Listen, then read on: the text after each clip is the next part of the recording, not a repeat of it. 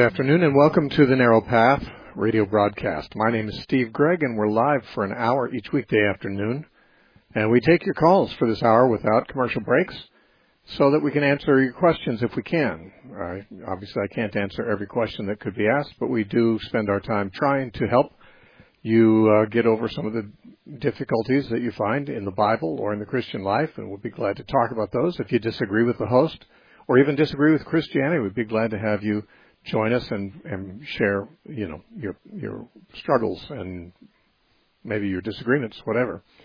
Right now, our lines are full, which means you can't get through right now, but you can in a little while. In a few minutes, lines will open up, so I want to give you the number to call. If you'll wait just a bit and call, you may get through.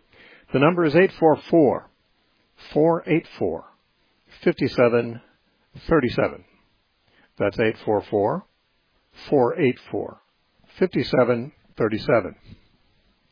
And let's see, I don't have much to announce except that this coming Saturday, I should announce this every day, we will be having an online debate. Our friend Max, the atheist, who calls here fairly often and has been calling for some time, he wished to have an online debate, so we arranged it. He arranged it, I approved it, and so we'll be debating this Saturday night live. I'm sure it'll be, I'm sure it'll afterwards be on YouTube. And at this point, I don't even know how to log into it. I've actually written to Max and asked him to give me that information. He might not have it yet either. But anyway, by Saturday at 5 o'clock p.m. Pacific time, we should be set up and ready to go, and we will post the login information for that debate at our website, thenarrowpath.com, and at our Facebook page. So just so you know, that's coming up this Saturday. Tell your friends, put it on your calendar. Saturday night, 5 o'clock p.m. Pacific time. All right? And that's all you need to announce, I think. Let's talk to Eric from Compton, California. Eric, welcome. Hey, Steve, how are you? Good, thanks. Revelation, the first chapter, first verse. I got into a little back and forth with the Jehovah's Witness. I think he was trying to prove to me that Jesus wasn't all-knowing. And when he asked me, I just automatically said, yes, he is. And then he went to this verse and showed me how it says that the revelation of Jesus Christ, which God gave unto him. His question was, why did God have to give it to him if he's all-knowing? The only thing I could think of is maybe he gave it to him after he ascended to heaven, after the resurrection, because when he was on earth, he did say he didn't know the time that the Father had put in his hands. So could you elaborate on that scripture for me, Revelation 1? Yeah, well, your speculation is precisely right, I think. You're right. Jesus was not all-knowing. He claimed not to know everything. When God became a man, he had to strip himself down to our size and took on some of the handicaps of being human, including that he had to learn. It says in Luke chapter 2 that as a child, Jesus had to grow in wisdom. He had to learn. We know he had to learn to read, for example, learn to talk just like any baby. He was not omniscient when he came to earth, but he was filled with the Holy Spirit, and the Holy Spirit often gives gifts, even to the apostles. In the book of Acts, it's not just Jesus who had these gifts of prophecy and the word of knowledge and knowing what people were thinking on some occasions, but not all the time. He didn't know all that. He never claimed to be omniscient.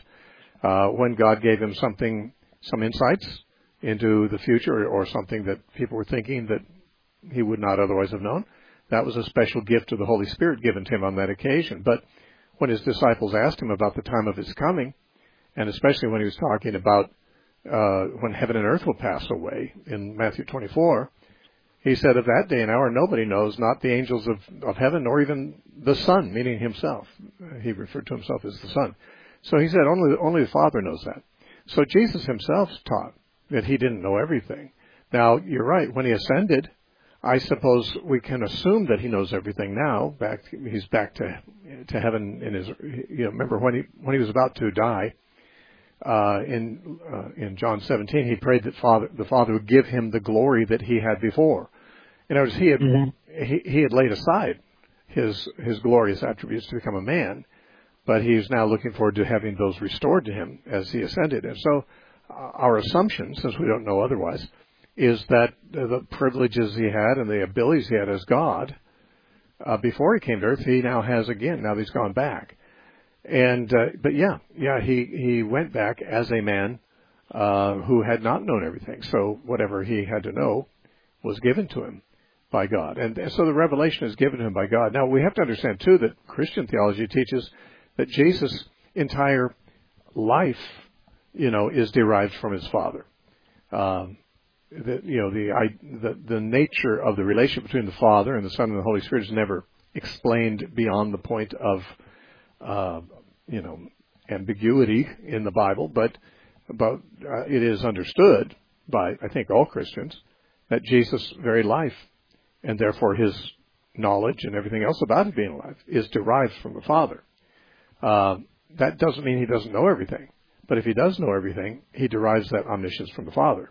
So to say that God the Father gave him this could be understood a number of ways, but certainly there's no reason to insist that Jesus knew everything on his own. Certainly he said he didn't when he's on earth. So I don't think that Jehovah's Witnesses have made much of a case there. Okay, well, thanks, Steve. I appreciate that. I don't either. Thanks for your answer. I appreciate it. All right, good talking to you, Eric. Thanks for your call. Okay, Louis from Compton, California. Louis, welcome. Yes, how are you? Thank you very much. Good. It's my first time on your show. My friend Eric told me about the show, so I'm going to start listening more. And I just have a quick question. Psalm 78:25 says that God fed some men with angels' food. And I looked up about 10 or 15 different translations, and it says that it was angels' food. And so I didn't know if you knew what that was. Well, it's actually a reference to manna. Psalm 78 is recalling God's treatment of Israel when they're in the wilderness, and when they needed food, Moses prayed for them, and God gave them manna and fed them every day with manna until they were no longer wandering. Once they settled into the Promised Land, the manna stopped being given, and it came from heaven. Even in John chapter 6, manna is referred to as bread from heaven. To say it was angels' food is perhaps poetic, because the Psalms are poems. They're not straightforward historical narratives. They refer back to historical events, but they cast them in a poetic way, because the Psalms, all of them are poems. And poetry doesn't always speak in the most literal terms. Sometimes it's impressionistic. Sometimes there are flights of fancy in the way they word things. I mean, for example, in Genesis 1, it tells us that God created the dry land to appear by speaking it. Let dry land appear, and it happened. In one of the Psalms, it talks about the creation of dry land. It talks about how God shaped it with his hands like a potter, shapes it. Well, that's a poetic description of God shaping the dry land, but it's not how it really happened. So but see, poetry very often is not literal, and people don't expect it to be, unless they're hyper-literalists. So, in saying it was angels' food, I mean, the poet is suggesting that, this is the food that comes from heaven. That must be what the angels in heaven eat. Though he's not insisting upon that we're not told that anywhere outside the Psalms, that this was angels' food. But it was clearly not of earthly origin, and therefore the psalmist is speaking poetically as if this must be the food that they eat in heaven, because that's where it came from. And angels' food would simply be a reference to food that inhabitants of heaven, like angels, would have eaten. But yeah, you have to be careful not to take poetry and press it into some kind of literal, didactic teaching device, because poetry is for emotional value. The stories it's referring back to are historical stories from the historical narrative portion of the Bible. But poetry and songs and things like that are almost always impressionistic and flowery and not bound to a literalism. And that would be the case here. Okay, I do appreciate that answer. Have a nice day. Thanks for helping me out. Okay, Louis, thanks for your call. Doug from Lincoln, California. So far, 3 calls from California in a row. Hi, Doug. Welcome. Hey, Steve. Hey, I'm reading in Matthew chapter 7, verses 21 through 23. And it's kind of scary when you when you read that passage in 23 where he says that, Jesus says, "Get away from me, I never knew you," those who break God's laws. And I'm thinking, who is he talking to? I mean, Christians, who? It's kind of confusing a little bit to me. Well, he says, "In that day, many will come to me and say, Lord, Lord, in your name we prophesied, we cast out demons, we did many mighty works." Now, who are these people? Well, he's talking about in that day, which I take to be a reference to the final judgment. It seems like the most reasonable conclusion. He's talking about on the day of judgment when people have to present themselves to him and answer for their lives. And so, in other words, this is a day that hasn't even come yet, and therefore the people that are described could be from anywhere. I mean, anywhere during the history that they named the name of Christ, they called themselves Christians, and they even did things which they regarded to be activities they were doing as Christians, but they weren't real Christians. And he introduces that whole thing by saying, "Not everyone who says to me, 'Lord, Lord,' will enter the kingdom of heaven, but he that does the will of my Father in heaven." So when he goes on to say they prophesied, they cast out demons in his name and did those things, obviously he's suggesting that those things can be done without it being the will of God, or it can be done by people who are not committed to doing the will of God. Because, of course, nobody does the will of God every moment of their life. Even the Apostle James said we all stumble sometimes. And, Paul said he wasn't perfect. So, I mean, these guys are the most mature Christians of their age, the most spiritual Christians of their age, and they don't claim to be perfect. But the assumption is that a Christian is someone who's devoted to doing God's will instead of their own will. And it's not so much referring to a certain number of acts that are performed that are good deeds, like getting Boy Scout brownie points or something, or, merit badges. It's rather that the person who is living his life to please God and to do God's will is a true follower of Christ. A person who is, not doing that may do any number of Christian things and might even regard himself to be a Christian. But if he's living his own life according to his own plans and his own agendas, he's not one of those who's committed to doing the will of the Father. Now, if we ask, well, what is the will of the Father? There's a very similar verse to that one in Luke chapter 6 and verse 46, where Jesus said, "Why do you call me Lord, Lord, and you don't do the things which I say?" Now, over in Matthew, which you quoted, he said, "Many will say to me, Lord, Lord." And he said, "Not everyone who says to me, Lord, Lord, will enter the kingdom of heaven." And many will say, "Lord, Lord, we did these things." And Jesus says here, "Well, why do you call me Lord, Lord, and you don't do what I say?" Obviously, to do the will of the Father, which is the term he uses in Matthew 7, is the same thing as doing the things that Jesus says, obeying him. And of course, a Christian is somebody who has surrendered their life to the lordship and the kingship, the authority of Christ. And when somebody has done that, of course, they are committed to doing what he said. And if you say, "I'm your Lord," but you don't do what I say, what's up with that? It doesn't make any sense. So, I mean, we might ask very reasonably, how could somebody who's not really a Christian actually prophesy and cast out demons and do mighty works in the name of Jesus if they're not the real deal? And to that, Jesus gives no answer. He doesn't even raise the question. He just says there will be people who've done such things.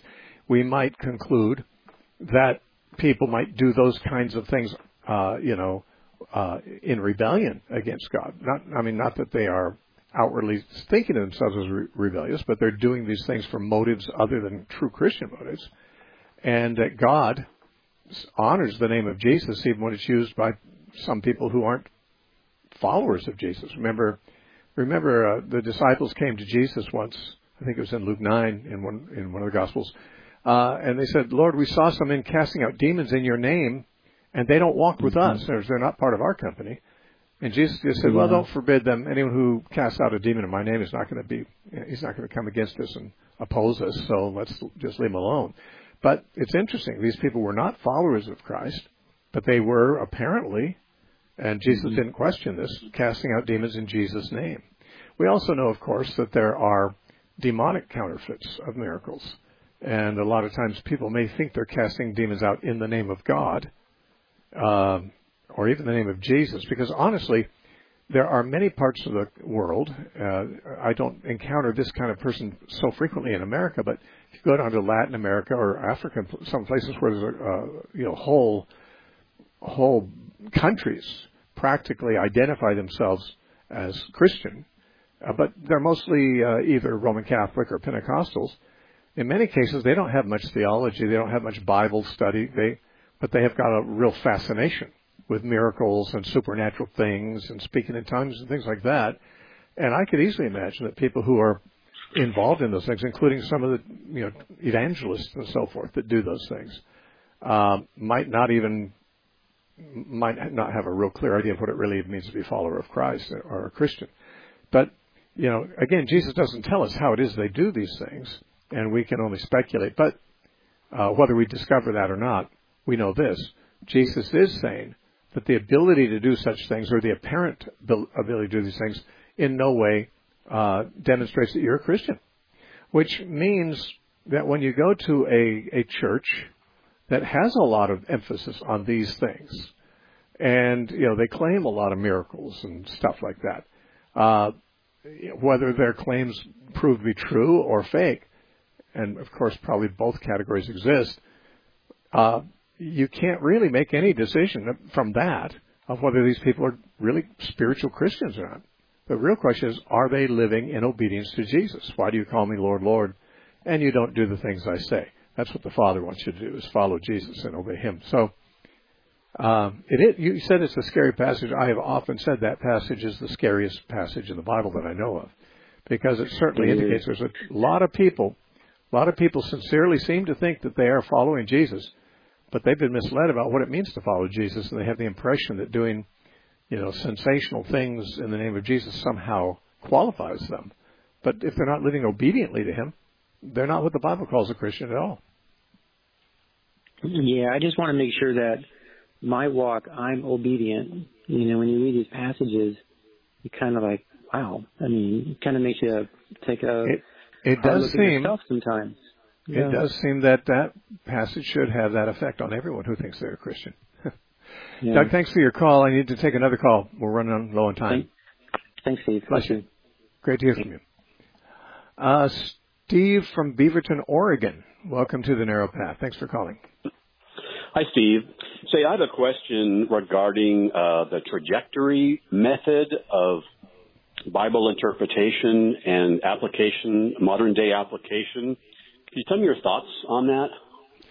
I'm afraid I haven't heard of a system that wears that label, so I'm not sure what it's referring to. Can you describe it to me? Sure. Well, let me give some background. There's a local church, very well regarded, definitely a Bible-believing, Christ-following church, and they dealt with this issue of women in the role of elder, and where they ended up going was that it made sense to move forward with the idea of having women in elder roles. And they had a pretty lengthy process on how they got there. And when it was all said and done, one of the things that they used in their approach was what they called this trajectory approach, where they were saying how that the Bible over time created these trajectories of kind of ethical, moral values. Mm-hmm. And just as things progress from the Old Testament into the New Testament, things change regarding, say, slavery. Okay. I got we you. do slavery today. Yeah. That's kind of what I imagined it meant. I just never heard anyone call their view that. Yeah, I mean, there are people who say, well, nothing in the Bible condemns the institution of slavery, and yet all Christians today believe slavery was an evil, and of course it was Christians who spearheaded the abolitionist movement in England and in America.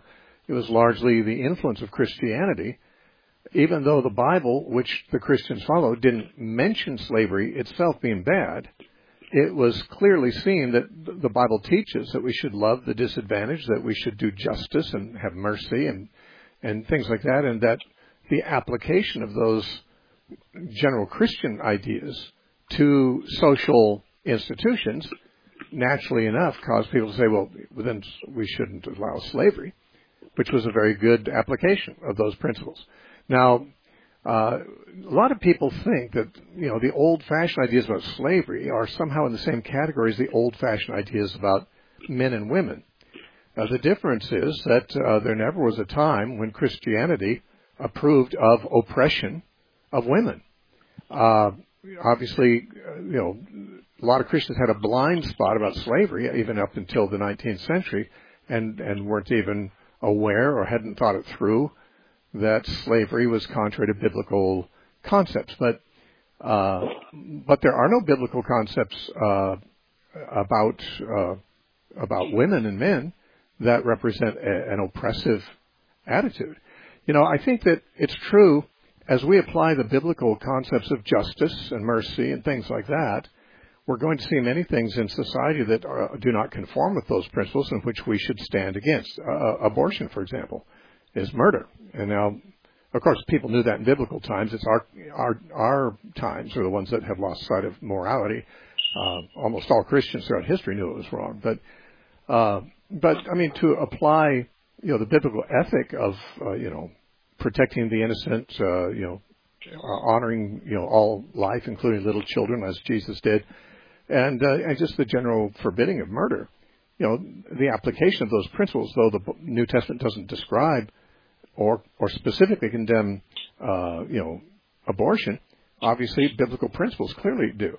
Now, when it comes to women in leadership, before we decide that there's any biblical principles that are violated by maintaining, let's just say, a male leadership in the church or a patriarchal structure of the home where the father's the head of the home, which biblical principles are they that are violated by that?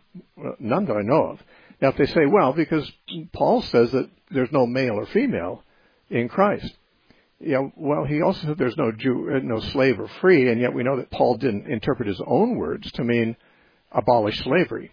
And although he did tell slave owners to treat their slaves as brothers and with justice and so forth, so Paul totally abolished any abuse in the institution of slavery.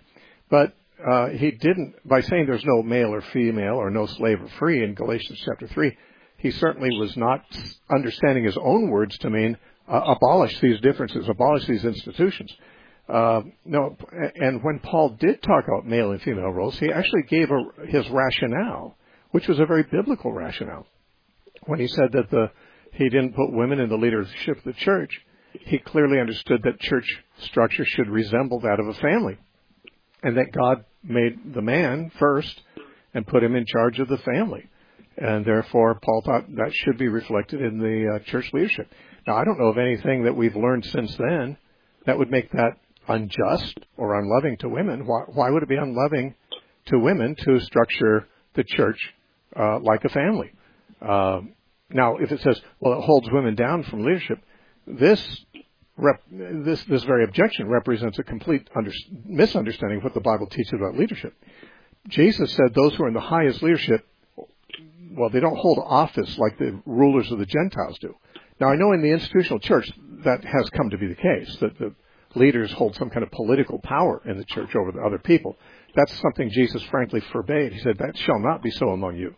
He said, among you, the one who's the chief is the slave of all, the servant of all.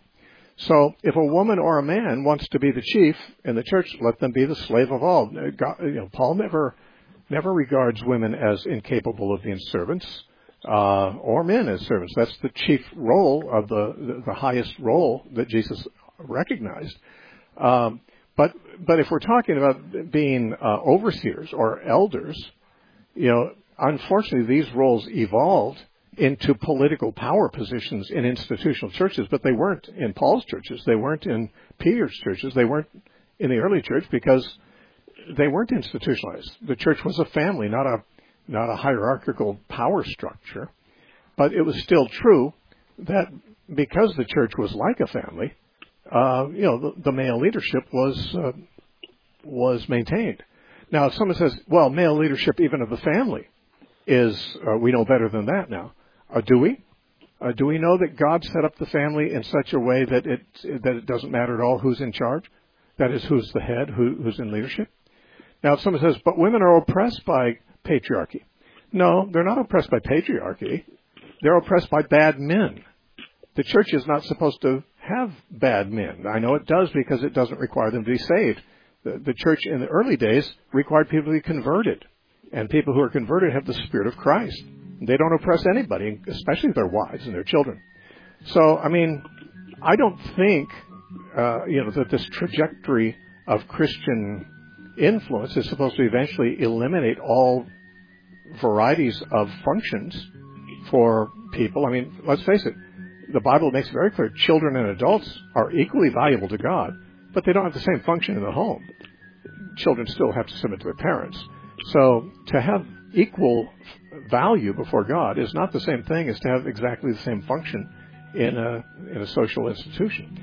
Anyway, those are my thoughts. I need to take a break. I'm sorry to say. I don't like breaks, but I have to take one in this hour, and it's at this point. But Steve, thanks for joining us. You're listening to The Narrow Path. We have another half hour coming up, but we want you to know The Narrow Path is listener-supported. You can help us if you want to by going to our website, thenarrowpath.com. I'll be back in just 30 seconds. Stay tuned. If you call The Narrow Path, please have your question ready as soon as you are on the air. Do not take much time setting up the question or giving background. If such detail is needed to clarify your question, the host will ask for such information. Our desire is to get as many callers on the air during the short program. There are many calls waiting behind you, so please be considerate to others.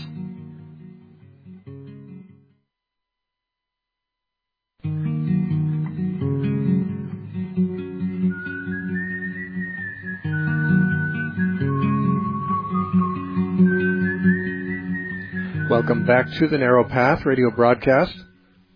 My name is Steve Gregg, and we're live for another half hour taking your calls. If you have questions about the Bible or the Christian life, a couple of our lines are open now. If you'd like to call, the number is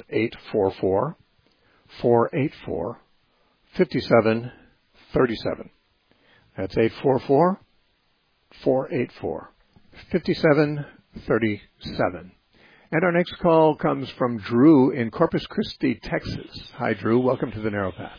Thanks for calling. Hi, Steve. My question is about postmillennialism and kind of the culture of postmillennialism.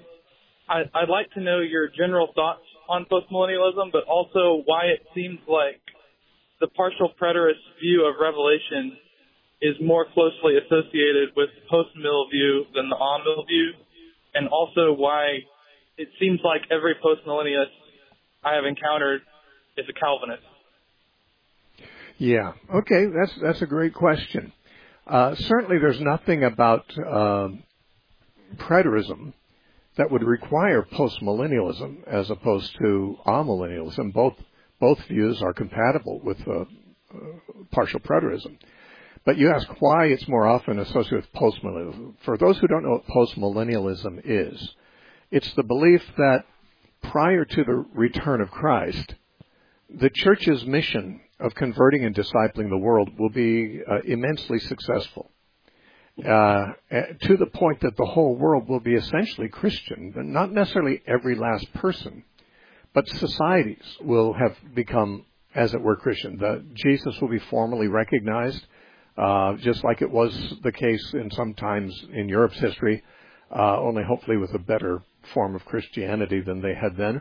But the point is that as Christianity has in fact transformed whole societies in a good way, that as it continues to go forward and more people submit to Christ and begin to obey Christ, then the number of people who are Christians will be clearly the vast majority. And at that time, of course, then people who run for office will mostly be Christians too, and so you'll start getting Christians, Christian leaders. You'll have Christian school teachers. You'll have Christian entertainers. I mean, Christian journalists, Christian artists. I mean, that basically every aspect of culture will have come under the influence of Christianity in a good way. And they believe that is simply the power of the gospel continuing on the previous caller used the word trajectory, continuing on the same trajectory as it's been for the past 2,000 years, and that the world when Jesus comes back will have largely been conquered by the gospel, and most people will be Christians. Now, most people who are not postmillennial say, well, I don't see how that could possibly be. As time goes by, Christianity is receding in terms of influence and so forth. But that judgment is based on what we see in America and Western civilization. It's not based on what we see, for example, in China or Korea or in South Saharan Africa or Latin America. In those places, Christianity is growing much faster than the general population, sometimes by a factor of 2 or 3 times as fast. Christianity is growing. So, I mean, if we're very provincial and only aware of what's going on in our corner of the world, and we see, oh, Christianity used to be more influential, 3 generations ago than it is now, well, we're not seeing the big picture. Right now, a third of the population of the planet identify as Christians of some sort or another. Now, I don't recognize that all those people are real followers of Christ, but it's just interesting that 2,000 years ago, only about 120 people in Jerusalem believed they were following Christ, but they spread out until now. 1/3 of the human population names the name of Christ as at least nominal to being their Lord and King. Now, the idea of postmillennialism is we're in no hurry. Things are going kind of backward in this little part of the world, but it's had its ups and downs throughout history, and it'll have ups again. There are troughs and there are spikes in the influence of Christianity, but all in all, the net result of history so far has been toward the advance of Christianity to be more and more influential. So the postmillennialists sometimes will say, we might be in the infancy of the church. We hear our popular prophecy teachers indicate we're at the very end of the age, and maybe we are, but the postmillennialist says maybe we're not. What if the church age is going to last for 10,000 years instead of 2,000 years? If so, who knows how much the gospel may advance and how much impact Christianity may have. And they believe this largely because they understand some prophecies in the Bible as indicating this. I won't go into those prophecies now, but it's not as if they have nothing to go on. It's just that all the different views have something to go on, and they do too. Now, why is it that the preterist view of Revelation is advanced mostly by postmillennialists and maybe somewhat less so by amillennialists?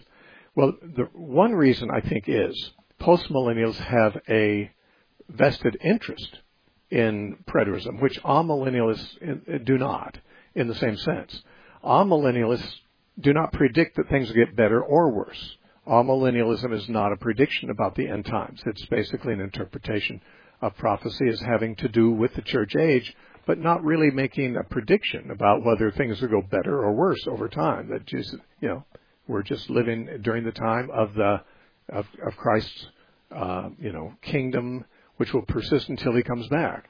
Whether things get a lot better or worse or stay the same is not really inherent as a part of amillennialism. But postmillennialism is in itself, it is optimistic about the future. Now, if you take Revelation as a description of the future, all the judgments and plagues and Antichrist and so forth, well then, of course, you're going to have a hard time being optimistic about the future, because Revelation depicts very, very dark times. And if you believe Revelation's talking about the end of the world, well then that's kind of how you expect things to end, really badly, until Jesus comes back. But the preterist view holds that Revelation is not really about the end of the world. It's about the fall of Jerusalem in AD 70, which was very dark and very bad and very chaotic and very horrible. But it's not about the end times, according to that view. And if it's not about the end times, then it doesn't give us any reason to be pessimistic about the end times. And since post-millennialism is itself the only view of eschatology that is necessarily optimistic, they have a vested interest in Revelation not being about the end times, because that would kind of go against the optimism. Again, amillennialists can believe in partial preterism, as I myself do, but it's not demanded by their amillennialism. And so that'd be my thoughts about why it's found more. Now, you said, why are they mostly Calvinists? They're mostly Calvinists because they come out of the Reformed movement. Postmillennialism was early on embraced by Reformed theologians who happened to be Calvinists. And because they are Calvinists, they also believe that God ordains everything that happens, and nothing can happen except God foreordains it. And therefore, if someone says, well, what's the likelihood the whole world will be converted? Well, if you happen to be a Calvinist and a postmillennialist, you'll say, that's irrelevant. If God wants it to be so, if He's decreed it to be so, it's going to happen. God's sovereign, So the high view of God's sovereignty would be helpful in guaranteeing that some future generations will in fact be converted. Because in Calvinism, God's the one who decides who will and who will not be converted. And if He's decided that most people will be, then it'll happen. That's why Calvinism works really well with postmillennialism. But you don't have to be a Calvinist to believe any of these things. To be amillennial. Amillennialism is more popular among Calvinists too. The view that's not as popular among most Calvinists is dispensationalism, which sees Revelation as a picture of the last 7 years of the world, and a very dark one at that. So that's why these different views are more or less open to, or maybe even dependent on, a partial preterist approach. Do you think postmillennialism is plausible, or do you think it's very unlikely? Well, I don't say it's implausible, because I believe it could happen. If God waits long enough, like I said, the trajectory of history is that direction. Whether God wants to wait long enough for that or not, I'm not sure, because I don't necessarily see that the scriptures used by postmillennialists must be understood in the way they understand them. I can see how they can be. I can see how they can be understood that way. I mean, perhaps most impressive of all is when Paul says in 1 Corinthians 15, where he's talking about Christ is currently reigning at the right hand of God. He says, and He will reign until He's put all His enemies under His feet. Well, if all His enemies mean every last person who is opposed to Him is going to be subdued to Him, and then He's going to come back, and He's reigning from heaven until then, that sounds very postmillennial. But, I mean, I don't have time to go into the obvious, other possibilities, but there are other ways to interpret that. But no, it's entirely plausible. The problem is, though, that there are passages about the end times in which I see not just the book of Revelation, because I am partial preterist about Revelation, but I see Paul and maybe Paul mostly, and some other places in the Bible indicate, even some of Jesus' parables, suggesting that when He comes back, there's going to be an awful lot of opposition He'll overcome. The sheep and the goats suggest that when He comes back, there's going to be sheep and goats. The parable of the wheat and the tares suggests when He comes back, there's going to be a lot of tares as well as wheat, and so forth. So I see Jesus suggesting that at the judgment, there's going to be a lot of people coming up who were, in many cases, living at the time of His second coming, who were not Christians. And so I'm not dogmatic, but I'm what they call an optimistic amillennialist. But optimistic in my case does not necessarily mean that the world's going to get better, but that the church is going to get holier. The church is going to get more unified. The church is going to become more what Christ intends for the church to be. I'm optimistic about that because there are, in my opinion, some strong scriptures in favor of that. Thank you, Steve. Okay, Drew. Good talking to you. All right, let's talk to Gary from New Jersey. Hi, Gary. Welcome. Hi, Steve. It's always a pleasure to speak with you. The question I have this evening or this afternoon is, do you think in Romans 10:14 it says that how can they hear without a preacher? It says, first of all, whoever call on the name of the Lord shall be saved. But then it says, how can they hear without a preacher? And how could they hear about this unless someone, I guess, tells them? Do you think, I met someone not too long ago, and that's how I got saved. I was witness to and so on and so forth. And it took a little time, but I got saved thereafter. I'm born again now. So do you think that the Lord could work directly with people? I met one man not too long ago. He said, I was door dashing, and I gave him a tract. He said, I woke up one day and I just started going to church. I said, did somebody witness to you or something? Like I'm talking to you now. He said, no, I just got up and I looked out the window and I saw the sun and I just desired to start going to church. So you think the Lord could save people directly if they're willing to say yes to him? Well, God certainly has saved people rather directly, like Saul of Tarsus, for example, on the road to Damascus. I mean, he wasn't listening to a sermon when Jesus appeared to him from heaven and blinded him and revealed himself to him, and he apparently was converted as a result of that. I have a friend who's probably listening right now and who calls the show sometimes who was converted when he was alone in his kitchen. He wasn't listening to any sermons, and I'm not sure he even remembers having listened to sermons anytime recently before that. It was just kind of a unilateral thing. And yet, in both of those cases, I seriously doubt that my friend had never heard a sermon. He'd no doubt heard of Jesus before. Saul of Tarsus had heard Stephen preach and had therefore heard of Jesus from a preacher. Even this man that you mentioned, he on his own, he decided to go to church. And it may well be that God's Holy Spirit, prompted him to do that. But I doubt that he got converted until he heard the gospel preached and responded to it. So, while I'm not going to say God can't appear to somebody who's never heard of Jesus and lead him to Christ, I will say this, that Cornelius had an angel appear to him, but the angel didn't preach the gospel. He sent him to send messengers to Joppa and get Peter to come down. He'll tell you words, by which you can be saved. So an angel appeared to him, but didn't preach the gospel to him. He just told him where he could find someone who would. So I don't really know of any cases where somebody who lived in a land where no one had heard of Jesus and where they themselves had never heard of Jesus, they just, without knowing who Jesus was, they just got converted.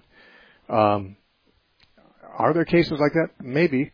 We do read of or hear these days of Muslims in some villages like in North Africa and in the Middle East who may really have known very little about Jesus at all, except that Islam does teach about Jesus. It just doesn't teach the truth, but it teaches positive things about Jesus. Islam teaches that Jesus was a great prophet. Not quite what Christianity teaches, but it's still a positive thing. And we know of many Muslims have had dreams. Sometimes the report is that everybody in a village has the same dream, and in the dream Jesus appears to them, and they all pretty much convert.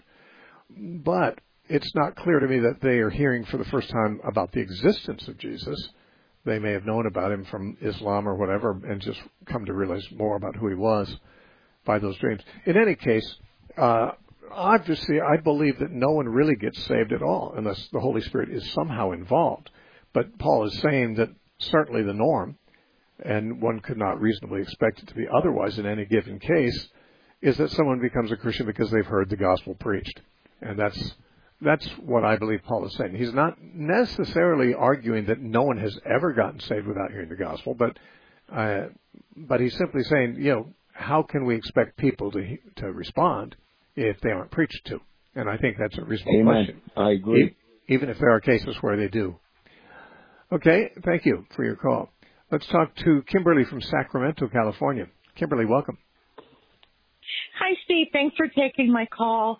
Mm-hmm. I'm sure you know where it's at in the Bible. I just don't have it open right now.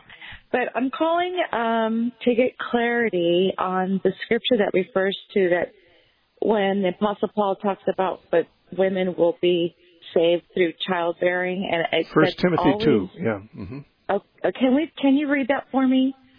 Well, I'll turn there one moment. Just a moment here. He starts by saying that he does not permit women to be in the teaching and authoritative roles in the church. And in this respect, I think he's talking about to be the elders of the church. And he says in verse 12, and he says in verse 13, for Adam was formed first, then Eve, and Adam was not deceived, but the woman, being deceived, fell into transgression. Therefore, nevertheless, he said, she will be saved in childbearing if they continue in faith, love, and holiness with self-control. Okay, so he's referring to only Eve? Well, I don't think so. Some people interpret it that way. Yeah, some people apply it to Eve. I don't think that's what he's doing himself, but he does mention Eve. But he's how talking can someone that doesn't have children be saved? If we're saved through childbearing. He's not saying that anyone at all is going to go to heaven by having children, unless he is referring to Mary, which I don't think he is. There are some interpreters who say, well, she will be saved in childbearing. I mean, Mary, who's sort of like an emblem of womanhood or a representative of womanhood, just like Eve was. Some people think that Eve is like Mary, and that through childbearing, Mary not only was saved herself, but all people are capable of being saved by her childbearing. In other words, by Jesus being born. That's how some people understand it. I don't see it that way.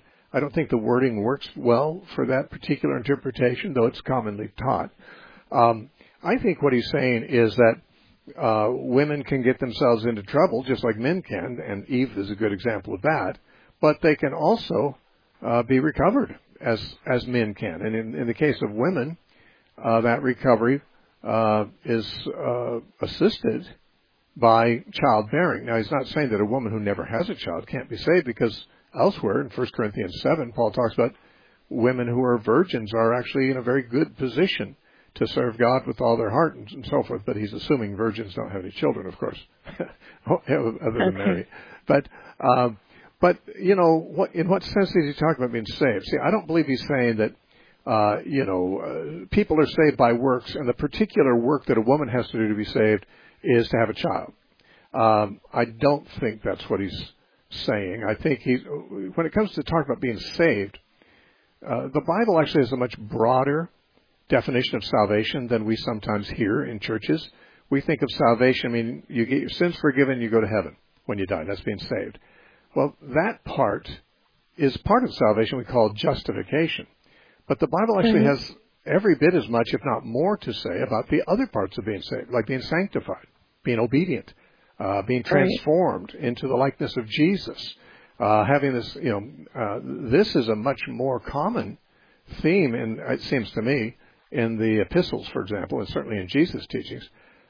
Being saved means becoming restored to your proper relationship with God, which means not only that your sins are forgiven, but it means that you come under His authority. That's the proper relationship that a person can have to God.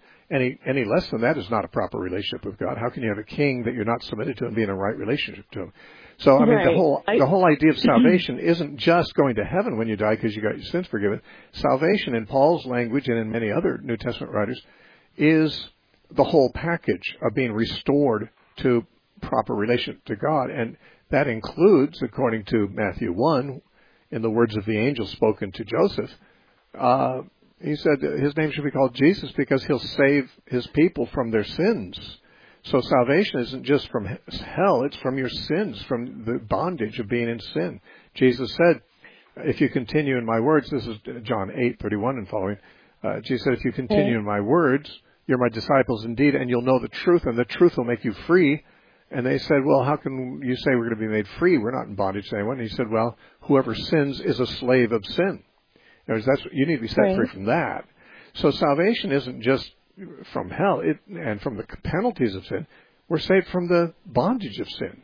And that is the process of sanctification and being changed from glory to glory into the image of Christ. It's the whole disciplinary process. That I understand. Now, that being so, can a woman? Yeah, it's not. Paul sees motherhood as a state which can have that benefit to a woman. That is of her becoming more Christ-like and less selfish and more free from her sinfulness. If, he says, if they continue in faith, love, and holiness with self-control. In other words, just having babies isn't going to do it for you. But if you cooperate with God's providence in giving you children, and you raise them, and you keep pure, and you keep, loving and holy and self-controlled, well, then I believe this is the means through which you are experiencing salvation, and like Paul says in Philippians, work out your own salvation in fear and trembling. Now, it's interesting here. that this comes up because just yesterday we had a young woman in our home as a guest, and she has a beautiful teenage daughter, and the daughter was conceived out of wedlock and born and raised out of wedlock. This woman's never been married, but she was a wild child, as she says, when she got pregnant, and she was living sinfully and rebelliously against God. She was smoking and drinking, using drugs, and she said she accidentally got pregnant, and when she learned she was pregnant, she suddenly realized, I got to stop drinking. I need to stop using drugs. I need to stop, smoking. I need to stop doing these things because of her concern for the child. Now, that's not getting saved, but she did get saved shortly after that. But you see, just getting pregnant made her take seriously her responsibility. Mm-hmm. And I've had a number of mothers tell me that they were just selfish people until they had babies, and they never had anyone they cared for more than themselves until they had a baby, and that raising a child and making the sacrifices, that changed them. That made them into less selfish, more loving, people. Now, if they are Christians and they're continuing, as Paul says, in faith and love and holiness and self-control, then this mothering, this child bearing and child rearing role is a very fruitful environment to encourage a person's development into the image of Christ. And I think that's the salvation that he's talking about. Thank you. Thank you very much. Okay, Kimberly, good talking to you. Let's talk to Sergio from Maricopa, Arizona. Sergio, welcome. Hey, Steve. In Leviticus 19 or 18, it shows basically to not be intimate with your wife if it seems that she's on her cycle. Mm-hmm.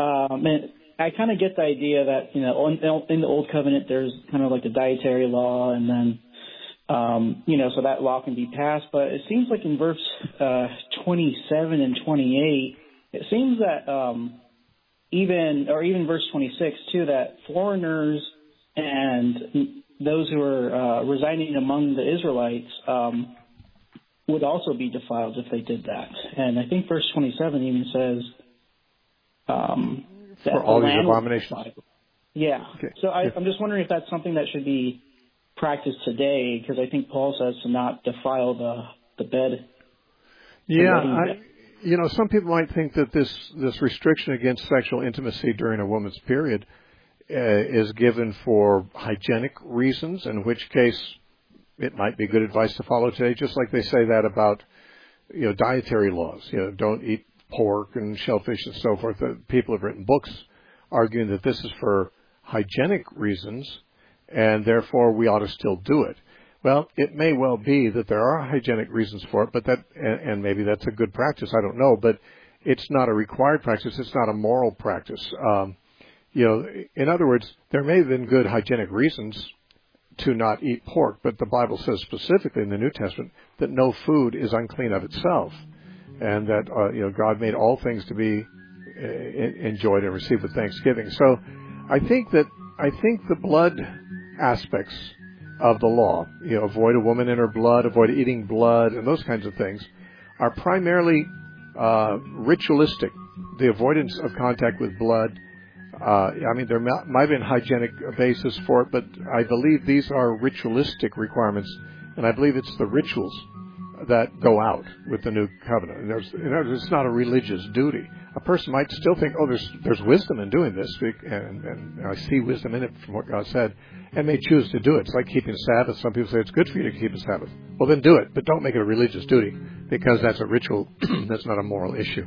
I'm sorry I got to go. I only have 10 seconds before I'm gone here. Thanks for joining us. You've been listening to the Narrow Path radio broadcast. Our website is thenarrowpath.com. Thanks for joining us.